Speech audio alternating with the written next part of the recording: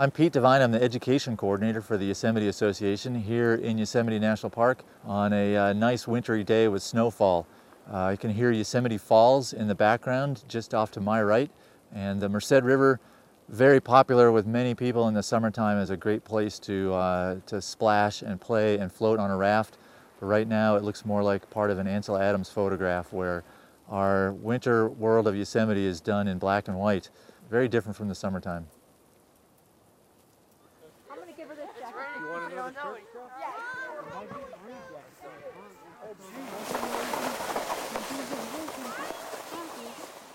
We just come here every year. We have a couple snow fights. We go down the hill a couple times, and it's just fun. I just go fast, man. I just go like zoom. You see the cars come up and they're loaded with sleds, and the kids have their snowsuits on and their snow boots, and they're so excited to just come and see snow. And for a lot of people that come up here, this is their first time ever seeing snow. And so it's great to have those people into the park when they're prepared to drive in the snowy mountains. You know, cars slide around out here, and that's what we're trying to prevent with the chains.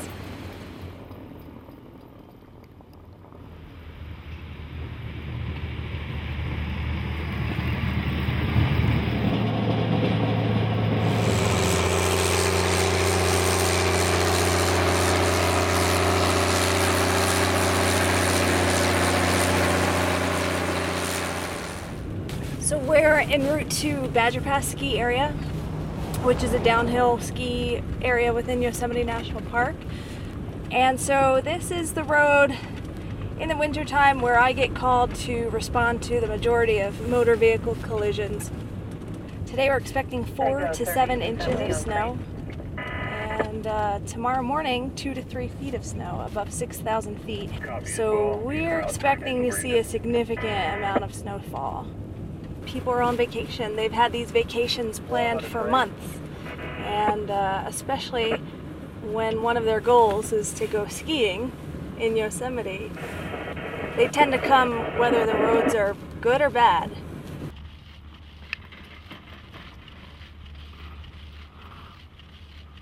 We're at Badger Pass ski area, the oldest ski area in the state of California, and we're heading up the lift right now to go check out the snow. When you see people come up who've never seen snow before and they get up here and there's snow caked on all the trees like we have right now, there's just something about that moves people and changes something inside them. I know, snow's been a major part of my life since I grew up here. Learned to ski at Badger Pass when I was 5 and have been here ever since. And this place is just, it rules when there's snow on it. We can get amazing amounts of snow overnight. It wouldn't be uncommon to have 2 to 4 feet of snow fall in a 24-hour time period. So that's one of the great things about this year. We do get a lot of snow, but we also get great weather following it. As today is a great example. Only 2 days ago, we had 1.5 to 2 feet of snow, and now today is a perfect, warm spring day here in the Sierras. We get all our precipitation in the winter, virtually all of it. Summer is dry for 5 or 6 months. What allows agriculture to go on, what allows the wildlife to survive, what allows people to get a continuous water supply is the fact that water slowly melts off the mountains and gets down to the farms and the cities. In winters, when we only get a few of those storms, it's going to be a dry summer. It's going to be tough on the farmers. In years when we get a lot of those storms, then we're better off. So what that means is our entire snowpack might consist of 3 to 5 storms in a winter. And so the difference of one storm or not makes a significant difference in the available snowpack for all the processes that depend on it. The Sierra Nevada supplies 50% of California's water supply, and therefore the state has made a considerable investment in tracking the snowpack in the Sierra Nevada. We may have a 20-foot snowpack or 30-foot snowpack in some parts of the Sierra. And not only is it amazingly deep, but it's amazingly wet. So in a wet year, we may have 10 feet of water sitting on the ground in the snowpack, which when you multiply that over the entire range is an enormous amount of water. And 90. Excellent. So the main thing we're interested in here is how much water is in the snowpack. And the way we find that out is to weigh it. And this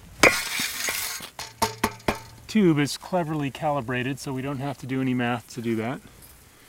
Folks who are operating the dams use this data to determine how they're going to manage their dam. If they know how much water is going to be coming later in the year, they can make better decisions about how much water released now versus later. It's used legally to divide up the water. How much water are the salmon going to get? How much water are the farmers going to get? How much water are the cities going to get? That's based in part on these measurements.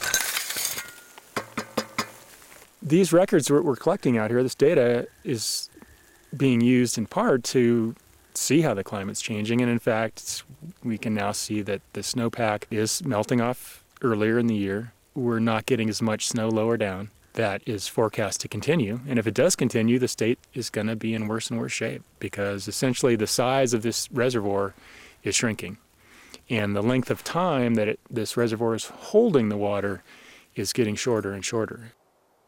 Last year we were at about the same level of snowpack, and we had a historically dry year, one of the driest springs on record, because snow basically stopped. And so what we're waiting for right now is we're at the same critical juncture. Will we get more snow after this point or not? And that will determine what this water year is like for the state of California. Think about most of the people who here in California, they live down around sea level.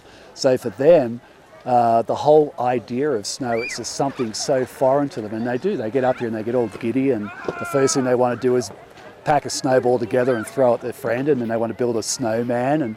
And then the next step is to, well, we can slide on this. How about we go tubing or go skiing or snowboarding? So, you know, just for a lot of people, it is just a novelty.